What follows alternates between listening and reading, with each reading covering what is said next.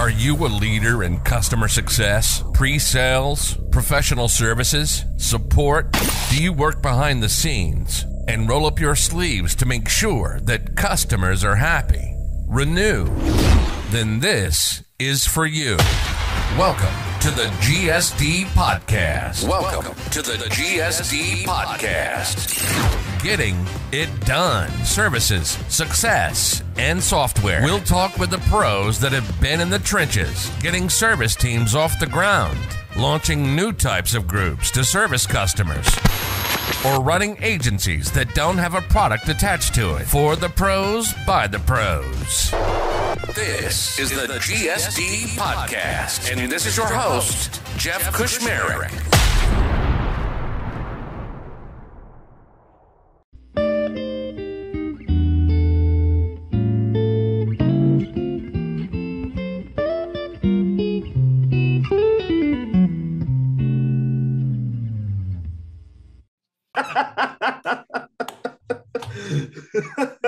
But it's okay.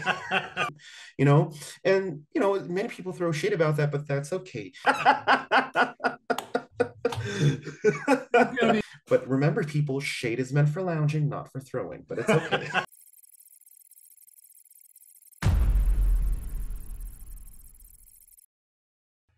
Daniel, are we good to go? Yep, we're good to go. You sound great. So Daniel, yeah, I sound sniffly, but yeah, don't worry.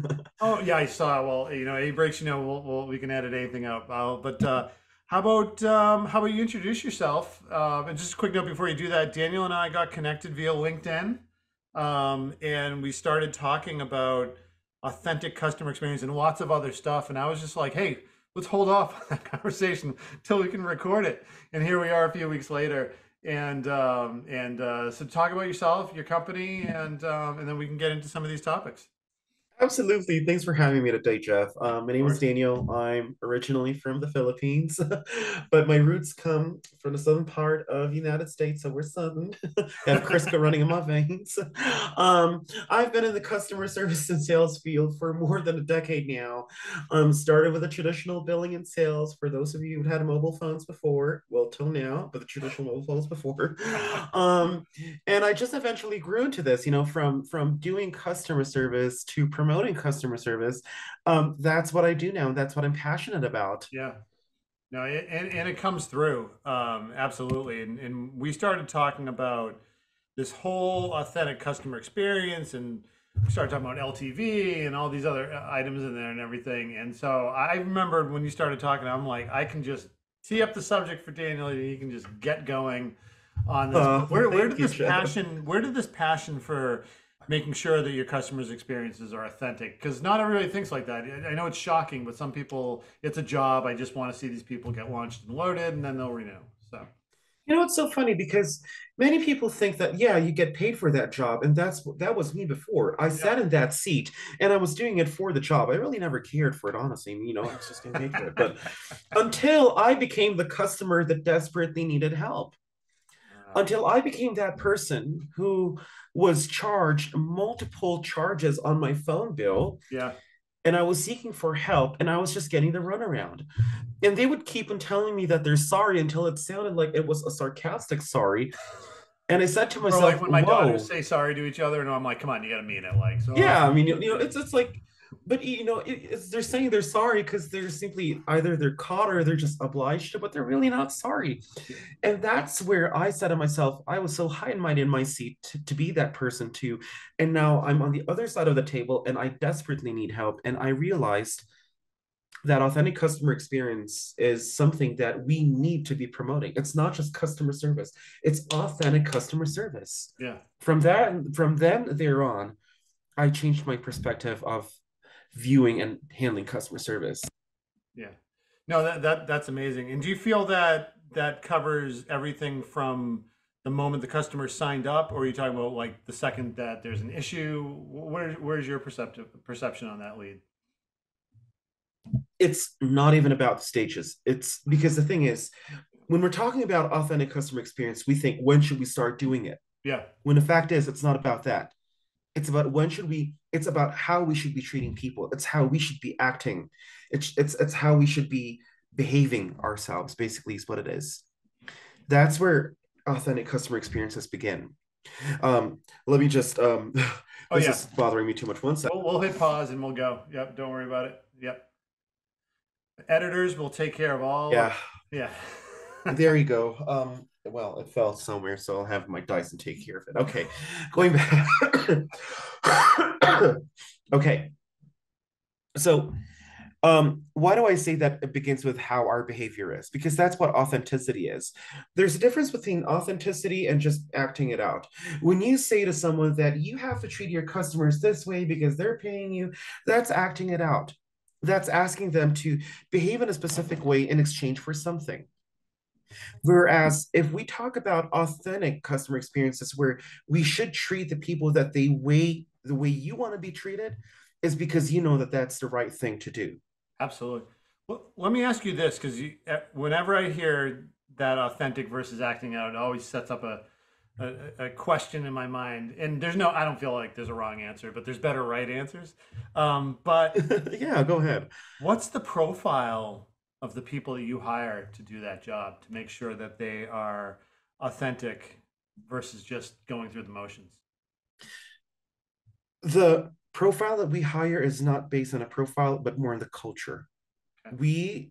We evaluate them and we ask them, we interview them, and we see how they fit the culture, the company that I work for, which is Yeah. Support Zebra. Because the culture we have within the company is very different. It's an authentic, caring, and family-oriented company. And I know that many people, many of our listeners out there don't believe in family, that work is a teamwork thing. You could put it in that perception too. But in our culture, in the work culture that we have, we care for one another. Yeah. We treat each other as human beings, even if it's a supervisor, a chief executive officer, a VP. No matter what the rank is, we are all human beings. And at the end of the day, we should treat each other with respect. We should treat each other with humility. We should learn how to humble ourselves because we are still Yeah. people altogether, all the same. So we evaluate them if they fit that culture, because if we know that they fit that culture of caring and humility and family and all the good stuff there, then we know that they could treat our customers right. That's amazing. Yeah. I love it. You just nailed it on Skills that. can be developed. You could train people. You could teach them something. People Yeah. go to school all the time. We learn new things. But Yeah. sometimes good manners and that caring attitude, it's not something you could really teach someone. Yeah, It's something that one chooses to do. it's hard to retrain the sociopath, right? Like, Exactly. It's hard to train what is an innate behavior. yeah. And so sometimes we don't really evaluate people with skills unless a customer tells us these are the profiles that we need, but we also heavily evaluate them with the culture and the fit. No, I hear you.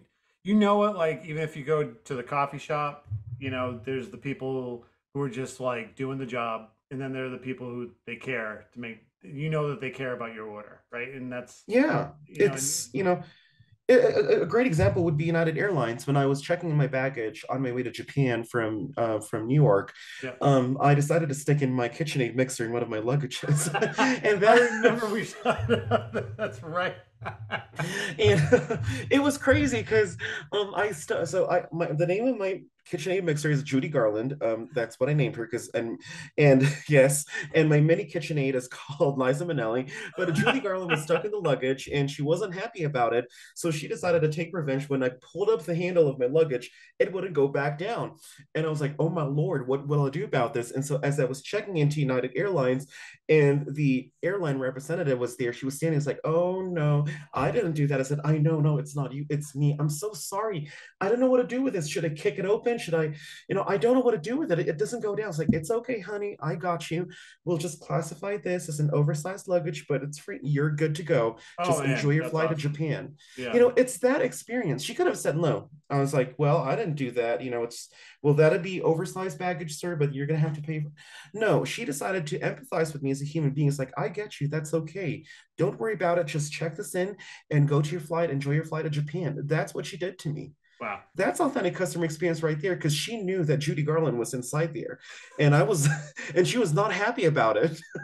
So, And do you know how do you know how you repaid her? You gave her what I call a Thanksgiving Day story, when people are sitting around on Thanksgiving and they're like, "Oh, honey, let me tell you this story about this About guy." this nice lady at United Airlines who helped me with my luggage because Judy Garland inside was complaining. So yes. It's that. It's just connecting with human to human and knowing that, look, I was in trouble, I Yeah, needed help, and she tried to help me in any way that she can. Now, we didn't kick off the handle off the luggage, but then that's that right there. yeah. It's authentic customer experience. Or the time that I saw someone in CVS, needing help with the creams because he couldn't speak English. And I said, Mhm. look, I don't work for CVS, but I'd be happy to help and translate for you. What do you need? Yeah. That's empathy right there, which is the number one thing that we look for when hiring people, and maybe they don't have the skills that we need, but we want that empathy, right? We want that, you're going to go open the window when it's hot out or something like that. Yeah. That the for that's amazing. Wow. So I find it almost funny to talk about all this authenticity and then switch into measurable KPIs on how do we do that? Like, are you able to Yes. sort of track this? I'd love to hear that, because for me, I'm like, oh, that's a hard thing to do because it's a soft skill and things like that. Well, I could tell you this. Yeah. We're talking about behavior when it Yes. comes to authentic customer experiences. We're talking about behavior here. The way you behave, the way you conduct yourself, the way you want people to treat you based on how you behave is also measurable in KPI. And I think that for those of you who are listening out there, I encourage you for you to read the Ultimate Question 2.0. This We'll is put that in the notes. Yeah. Ultimate yeah, question. Fred Reichhold. It's a wonderful book. That book tells you the measurable KPI on great customer service because it's also a behavior. That is, in my opinion, and so, some may disagree, some might agree, but then I'd like to not say that I'm always correct. I'd like to humble myself You and don't just have say, to. in You my don't have to. opinion, Yeah. You can yes, just fire away. in my opinion, it is NPS, the Net Yeah. Promoter Score. Why is that so? Net Promoter Score is also based on behavior. When you treat your customers right, when you treat them well, when you treat them justly, when you treat them with what is due for them and what is right, they behave and respond the same exact way, which is the likelihood of them referring your brand or promoting your brand to people that they know. Yeah. It's a wonderful KPI because it really measures their behavior and it talks about the authenticity of how you treated them. A classic example would be Charles Schwab. Charles Schwab, when he launched his bank and his financial institution back then, he was very caring for their customers. Absolutely. They I were remember reading caring that. for their customers Yeah. till they grew and they boomed. And all of a sudden, you see all these charges and these things, and customers started complaining. Customers started churning. Customers started closing their accounts. And Charles Schwab himself, at the time, I think he was already like a senior member, and I think his son was the president or the vice president. Hmm. He called his son by his complete name, and his son never heard that from his father before, and said, "Son, we have a problem." Said, Wow. "Our customers are not happy. We're not treating them the way that we're supposed to be treating them." And so they made it a point to change that impression, to make a change that was right for their customers so that they could bring in and rope in that NPS. That was mentioned in the Ultimate Question 2.0. And same with Blockbuster versus Netflix. When Blockbuster decided to not keep up with the times and charge customers with exorbitant fees versus Netflix, where it's like, look, we would give you a video streaming service that is simple to use, simple charge, and you would be happy with it. Yeah. Look what happened to Blockbuster now. Yeah. They missed See, the boat. Yeah. this is what NPS talks about. When your customers behave in a specific way with the way you treat them, that's the measurable KPI right there. That Yeah. tells you how your business is going to thrive and survive this economy. No, absolutely. And I will tell you, as we know, people throw a lot of shade at NPS these days. But you did. Oh, I oh. don't. I don't, because my normal stance on that is like, I'm just glad you're tracking something, right? Like, so, um, but for this argument, you are 100% correct. It is the service so good that people would refer you, and that's the original reason why it was created. I used to have to deal with it back in the .com e-commerce days, and it was like, hey, would you refer people to use this website? And if you're down, then you're like, we got to get over it. And then everybody moved to CSAT and everything. But it's, if you're going to recommend somebody, that's you're gonna say, I can guarantee you're going to enjoy this experience. Yeah, and sometimes people think negatively about NPS because it seems like you're asking your customers to do, to refer Yeah. people over. But the truth is, you don't have to. The purpose of NPS is just to measure that behavior. What's It's the not about telling what's them your that you feeling? What's should. your Yeah, vibe? it's what you Yeah. feel, and it's what you that tells you what their lifetime value is going to be. It's going to tell you what the retention is going to look like. Because at the end of the day, business is business. You have to talk about that too, you know. And many people throw shade about that, but that's okay. But remember, people, shade is meant for lounging, not for throwing. But it's okay. There's gonna be so many YouTube shorts we're gonna make out of these. This is amazing. I can just see my video person just slicing them all up right now. It's amazing. We were talking about standard of care and going through things like that. But then when we were chatting the first time, you said we started on this topic that I can't think of a good transition, but I just kind of blew my mind, which was this whole you were talking about the KPIs and the authentic experience, and then suddenly we're talking about failed payment recovery and how Oh, there's yes. yeah It's so notorious because the other term for failed payment recovery back then was collections, which collections, people love that word. AP, my accounts Yes, my payable. accounts payable, recovery, underwriting, skip tracing. I was Oh, there before, that's a good one. Yep. right? And people somewhat they're it's crazy. What is failed payment recovery? Failed payment recovery is simply another term for collections, but in a more friendly and just manner. Instead of hounding people to give you their credit card or checking information or a check, why don't you kindly tap into them and ask what the situation is? Because that's a completely different story right here. When we talk about a subscription, when we say you have a store where you every month supply razors or shaving creams or your beauty products, many a time some of your customers forget to update their card. Some Yeah. of them change their card.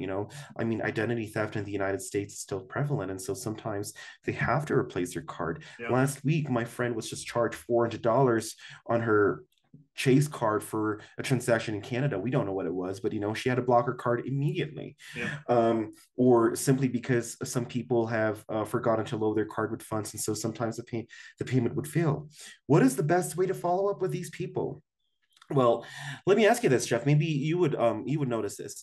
What do you feel like about receiving an email saying that your payment has failed, but it's from an automated email, like Netflix or from Amazon? I Would just you think it's really take notice? I think it's spam, and I say Exactly. if it's really serious, it's gonna come back, or my service is gonna get shut down. So Yeah, exactly. You I'm a will little bit only more of a notice it by procrastinator like that, I will admit, but yeah. yeah. That's okay though. We're not judges. I'm also a great procrastinator myself. I shopped for my personal items from the Philippines on the very last day before my flight. Well, that was a good experience. People were laughing at them all. Anyway, you see, that's that. You tend to ignore the email, or you tend to think it's spam because again, it could look like it's spam. Um, but what if it's this? I personally sent you a note saying, Jeff, hey, my name is Daniel. I'm from Netflix. I'm your personal account manager. Just wanted to check in with you because I noticed that your card did not go through Netflix. Would you probably pay attention to that email? Yes, the element of personal communication versus automated makes my attention perk up. Exactly, right? That's the thing with failed payment recovery. You don't have to hound people through an automated email. And you also don't have to be unkind when you follow up with them. Yeah. Say, hey, look, I noticed that your credit card didn't go through or your credit card has expired. Would you like to go in and replace that? By doing failed payment recovery, you're able to follow through with those customers that normally churn because they did not just know. It's simply because they didn't know or they procrastinated. Yeah. You get to increase their lifetime value there. But at the same time, failed payment recovery also opens another realm of addressing any customer concerns that exist. Like sometimes they say, oh yeah, I do remember that. I just really didn't enjoy the product. It seems like I encountered this and this. Yeah. Then you could give them a white glove service that you didn't expect you'd be giving them. Yeah. Sometimes customer service nowadays it's really reactive. It's more on the side of where, yeah, sure, we'll respond to you if you have any problems. But what about if you treat them like VIPs? Wouldn't they be happier customers? I get that a lot with AT&T here in Mexico. I Yeah. have AT&T here, and there's another competitor called Telcel and Movistar, and both Movistar and Telcel were okay. I must say they're cheaper than AT&T. AT&T is more expensive, Yeah. but the thing about AT&T that drew me to them was the level of service that they gave to me, the way that they would follow up with me after I made an order. They would say, hey, are you okay with your plan? Is there anything we can help you with? Are you happy with the service? I got that white glove treatment from them versus Telcel or Movistar. And that's why I see with AT&T, even if they're more expensive. Right. No, that's it's a huge thing right there, and also from a company that large, like they don't have to do that, right? And I don't think I get that from Verizon, who I go through as well too. And I just had to get a new phone because my last one was dying, and yeah, that was very transactional. Right. So it's sometimes it's about those things, those small things about following through. And I used to be a contractor for AT&T in the United States. I personally made it my commitment that if I tell my customer that I'll be following through with them if they had a problem, I will follow through with them. And so I would ask for a special time from our workforce. Say, could you just give me 5 minutes? I need to call this customer, make sure they're okay. And that's what I did. Yeah.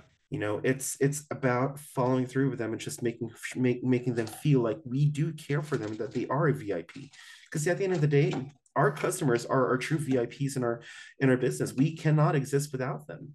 So do you any type of tiering within your company of like these people are VIP, but these people are, or is everybody a VIP that signs up? To me, everybody was a VIP. If you needed extra attention, if you needed extra help, I will give you that follow-up call. I wanted to make sure everything is okay. It's not about because they're a high paying customer that they're a VP. It's never that. When they need help and when you need to follow through with them, you keep that commitment. You follow through with them. And even, it's not just AT&T, like providers like T-Mobile as well, they Hmm. actually have a follow through system. When you put a follow through in their account, you have to follow up. It's a commitment that they take very seriously too. Interesting. I wonder if they had a lot of churn and they found that's one area where they can help out, and if they did that, then it's going to get turned around, or they just felt great and they wanted to do it. I don't know. Yeah. Well, I think that it is something that they were very committed to, Yeah. in my opinion. You're so Now, people positive. may have their, yeah, I like to look at the good side of things. That's great. So this has been great. I never really get this perspective and everything. I really appreciate you jumping on and talking about. Just tell everybody a little bit of what you're doing right now for Sports Zebra and everything.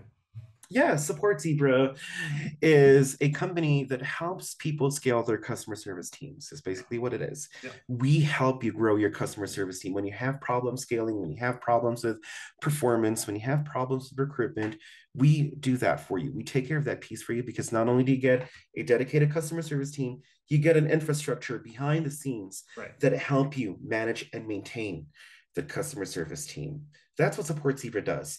If you have any questions about what your customer service needs, about what your customer service should be implementing, about what your team should be implementing in terms of performance management, feel free to reach out to me. I'm not really going to sell you anything hardcore unless you permit me to do so. But no, the point is I want to I do have the a real same way. live Absolutely. conversation with you and just share best practices. Yeah. And so whether it is you're interested to learn more about Support Zebra or you're just interested to learn more about best practices, I'm here to be a mentor. I could also be here to I'm also here to be a persistent sales rep. So pick one of the two or pick both. It's up to you.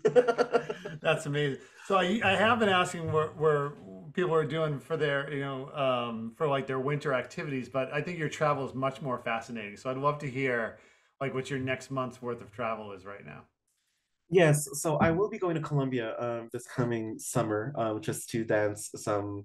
I'm gonna dance some cumbia and just enjoy the food there down in Colombia. And then after midsummer, going into after summer, going into autumn, I will be in San Diego and Dallas, Texas, enjoying myself some barbecue. Oh yeah. Some of that good barbecue with my brother. And then going into the winter season, I will be flying back to New York because New York is still my number one love. I'll be in Chelsea. Yes, Oh, I look, just like to that's travel around and connect with that's where I hang humans. out. That's where I always make sure I stay in Chelsea when I'm in New York, right? So it's just my favorite. Yes, get a papaya hot dog while you're in Chelsea. Oh, I That's will my. definitely. You'll be the first. Yeah. So yeah. And then I don't know if you know the Seinfeld with the Papaya King, but you're like a huge, huge fan. So There absolutely. you go. Great. Well, Jeff, if you need anything else, you know where to find me. People could also find me on LinkedIn. My name is Daniel Viduya. Yeah. But thank you so much for having me, Jeff. Do you have anything else you wanted to cover? I think that's amazing. As I said, we're trying to keep these just laser focused and everything. And this has been awesome. You've been funny. I'll make sure to grab your LinkedIn and put any links that we need to do in the show notes and everything. Just hold on for one quick second. We'll stop the recording and we'll chit chat for a second or two after. Okay, perfect. Thank you, Jeff. Thanks a ton.